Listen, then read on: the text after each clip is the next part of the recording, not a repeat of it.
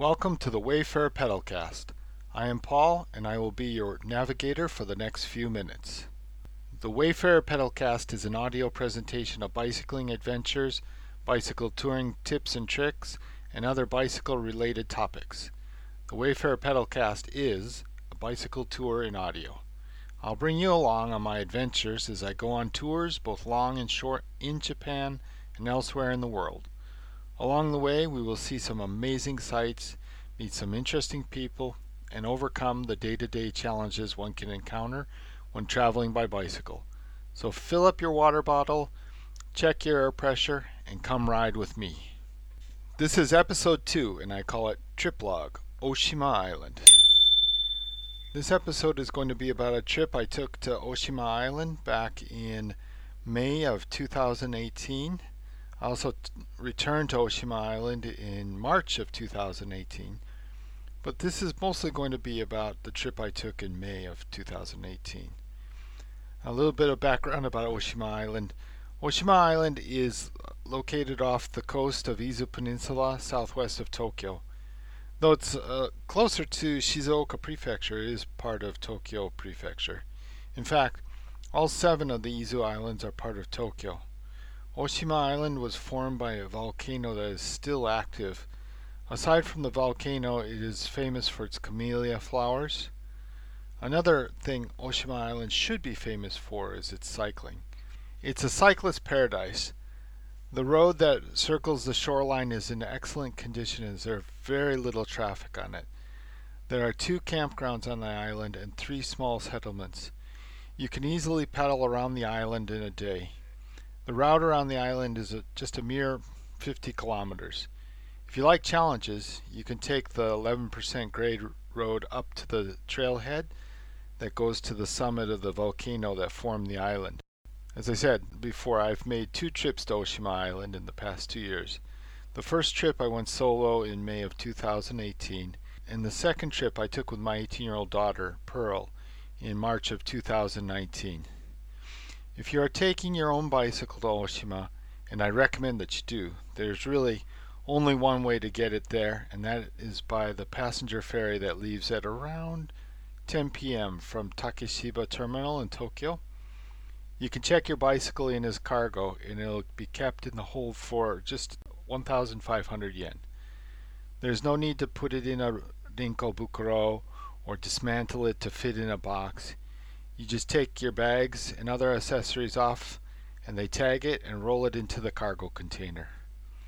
Some people, like the Ricky Racer types, will bag their carbon fiber too light to be real bicycles and drag them into the ferry lobby with them, but that's not for me. The bike is piled up with all the carry-on luggage in the lobby of the ferry, and it's just, I don't know, it's not for me. The ferry runs all night and arrives at Oshima Island at around 5:30 a.m. There are 2 ferry terminals on Oshima. One is at Okada and the other is at Motomachi. The ferry will use whichever terminal is safest depending on the weather. You won't know which terminal the ferry is going to leave from until that morning at 8 a.m. when they announce it all over the island. You'll see signs on the bus, signs at the actual ferry terminal. There's only 1 passenger ferry a day that allows you to bring your bicycle on board, so don't miss it. The return ferry to Tokyo leaves at about 5 p.m., so it is very feasible. Actually, I think it leaves around 3 p.m. So it is very feasible to ride around the island and leave the same day, but if you did that, you'd miss so much stuff. I mean, it's a neat place to visit. On my first trip, I had unfortunately waited too long to book my ticket, so I was unable to get a seat or a berth in the tatami section. I couldn't afford one of the first class berths either. When that happens, you are still allowed on the ferry, but you'll have to spend the night on the deck. In May on Tokyo Bay, it is still very cold. I struck up a conversation with a trio of Russians on the deck of the ferry.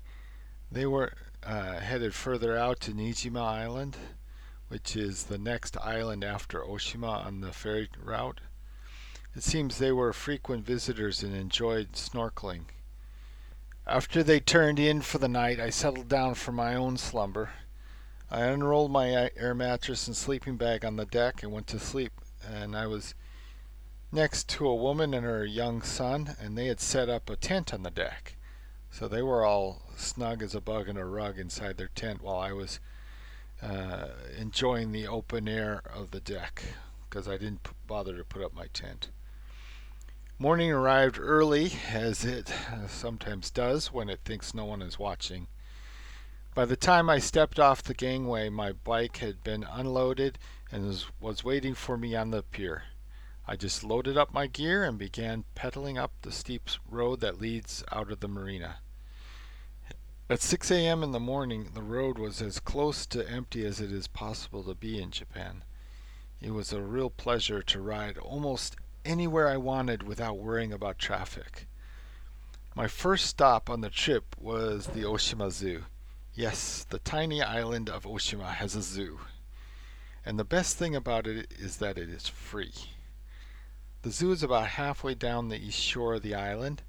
I was planning to eat breakfast at the zoo, but when I got there, it was still too early for anything to be open. Why I thought it was going to take me so long to ride the 10 plus kilometers to the zoo that everything would be just waiting for me, I don't know. I mean, it's unrealistic to think it would take me more than 30 or 40 minutes to ride 10 kilometers, but I don't know what I was thinking. Especially when I left at 6 a.m. I mean, it doesn't take so long. Anyway, so I just hung around the entrance to the zoo. I munched a little bit of trail mix, drank my water, and inspected the inside of my eyelids for light leaks. In other words, I took a nap. When the zoo finally opened, I was ready to view non-native animals in their unnatural habitats. The Oshima Zoo is really nice, but it isn't very big.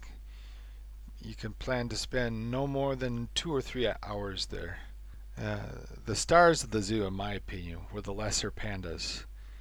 And I think they had strong supporting performances by the giant tortoises and the drooling camel. I just love seeing those, and the tortoises. I don't know what it is about tortoises that just really I found fascinating. Oshima Zoo boasts an entire herd, whatever, of Lhasa pandas. Anyway, I think there were about 7 of the cute little critters, and you can really get a good view of them at the zoo because they walk overhead in these like wire mesh tunnels, so you can look up above and see them from below. And they're in the cages right in front of you, so you get a really good view of them. Across from the zoo is Camellia Gardens. I didn't take the time to smell the camellias, as it were, on the first trip, but I did go there on the second trip with my daughter, and it's another place you can spend an hour or two. If the timing's right, it's a good place for a picnic. And you can see so many different kinds of camellias. And just depends on what time of year you go there, because they don't all bloom at the same time during the year. And I'm not really sure what the best season is to go see the most camellias. That's something you can look up online. There's lots of information online about Oshima Island and the camellias. As I said before, Oshima has 2 campgrounds. One is near the zoo and the gardens. This one is kind of a fancy with some amenities, and it costs money to stay there. In fact, I think it's almost so like it's more like glamping than camping in some cases. I haven't been there. The second campsite is on the southern tip of the island. The only real amenities it has are toilets and a barbecue stations, but it's just like the zoo. It's free. And here you can see humans in their natural environment because it's pretty popular, being that you can't beat the price. And there's nobody you have to call to make a reservation. There's no buddy at the gate checking you. You just roll up, find an empty spot, and you put your tent down. Um, there's one thing I need to stress, and that's Oshima Island was made by a volcano that is still very active. Some of you are probably thinking, yeah, so what? Waikiki aside, volcanoes do not make islands with sandy beaches and flat shorelines. It's just the opposite. The road that circumvents the island is hilly. It has several relatively short but brutal climbs of around 8%. Under the best of circumstances, I would struggle up these hills, but with a fully loaded touring bike, the giant tortoise back at the zoo could beat me to the top. I did make it to the top, and I received my just rewards for my efforts. Beautiful view and a thrilling fast descent down the other side. So on that first day of riding, on that first trip, I got to the campsite in early afternoon, and I set up my tent and by around 4 p.m. I strolled all along the cliff the campsite was perched on and climbed over the black volcanic rocks that line the shoreline. It's a really stark, uh, really has a blasted look to the landscape. Even though there's trees and grass and stuff, when you see the rocky shoreline, it looks like hell on earth with an ocean. The second day of the trip had its own kind of fun. I left most of my gear at the campsite and continued riding around the island clockwise. And I found the Volcano Museum, which for 500 yen told me all about the volcano that formed the island and about the last big eruption, which actually was not so long ago. I think it was back in the 60s or 70s. Pretty nasty business. After the museum, I made it to the town of Motomachi, and I caught a bus up to the base of the volcano and the trailhead that leads to the caldera. With my lunch in my backpack, I set out on the 45-minute hike to the caldera. By this time and at the higher elevation, it was getting really windy. At the lookout point on the lip of the crater, I ate my lunch, and there were quite a few sightseers despite the earliness of the season. Oshima is a lush green island, but the area around the mountain looked like a blasted, desolate region that reminded me of descriptions of Mordor from The Lord of the Rings. The contrast between volcanic scar and verdant woodland is stark and marked. I hiked back down the mountain in time to catch the last bus to Motomachi. Back in the town, I collected my bicycle and I rode to the grocery store to get some food for dinner and breakfast the next day. Motomachi is on the eastern shore of the island and is a few kilometers from Okada Harbor on the north tip of the island. I didn't go all the way to Okada. I rode back to the southern tip of the island where my tent and sleeping bag were, and ate dinner and spent the rest of the evening in camp. The plan for my last day on Oshima was simply to pack up and head back to Motomachi.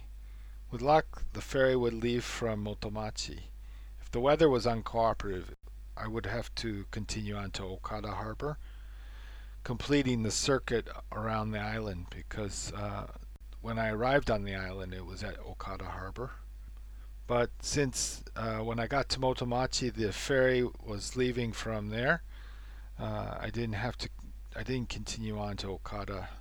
And I also, because I had allowed for enough time to go to Okada if I needed to, I had lots of time to kill.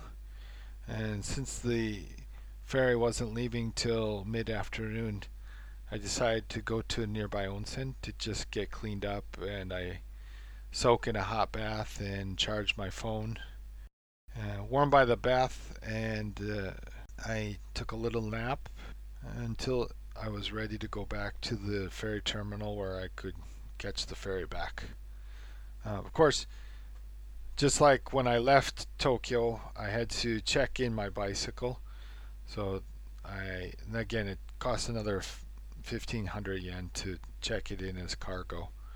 As I said before, it's money well spent because it's so much easier just to check it in. They roll it onto a cargo container, and you don't have to worry about it till you get off the ferry. And it's almost always waiting for you by the time you get to where you pick it up. The ferry ride back to Tokyo was cold, but generally uneventful. It wasn't until near the end of the voyage that I remembered that I had a seat indoors for the return trip. So the last bit of it, I spent in a really nice seat. And the seats that they have, they're kind of lined up like you'd imagine they would be in a bus or in an airline, except they're so much nicer than like economy seating in an airline. You've got a good deal more room. They do recline just like a airline seat, but there's plenty of room. You're not squished in between other people. You can get in and out of your seat without disturbing other people. It really is quite nice, and those are the cheap seats. You can also get a private room on the ferry, but I don't see any reason to just for one night. The seat in the or you can get they've got little tatami section where it's maybe 4 or 5 people to one like patch of tatami, which is, I don't know, maybe they're 15 by 15 feet. Um, I decided I prefer to sit in a chair though, so that worked out better for me. The ferry pulls into Takeshiba Ferry Terminal in Tokyo at around 7 p.m. So, as I said, I picked up my bicycle. It was ready for me by the time I got off the boat, and I pedaled the 30 kilometers back to my home. So I didn't actually get back home until maybe 9:30, 10 o'clock after all is said and done. On this trip, there's a couple of lessons learned. The first, and I guess it's the most obvious one, is book early to ensure that you get a seat on the ferry. And also, if you want to stay at the other campground where you have to pay money to stay and is a little bit nicer and you can rent equipment and stuff, you need to book early for there too, because that fills up very quickly and they have a limit to how many people they'll take. And the second lesson I think is good to is just not it's not something I learned, but something it's a good thing to remember, and that's to be flexible because you never know when you'll need to go the extra mile, especially in the case of, if the ferry leaves from Okada or leaves from Motomachi, you need to have enough time in your schedule to adjust for that. And also, just in general, you never know what's going to come up along the road. You may decide to go to the Camellia Gardens instead of the zoo, or you may decide to do both or neither. You just need to be flexible. Thank you, fellow travelers, for joining me on this episode of the Wayfarer Pedalcast. If you like this podcast, please let me know by writing a review on Apple Podcasts or Google Play or wherever you found this audio adventure. And don't forget to subscribe. You can also check out the Wayfarer's home on the internet. That's www.wayfarer.bike. And until next time, keep the rubber side down and ride safe. Thank you.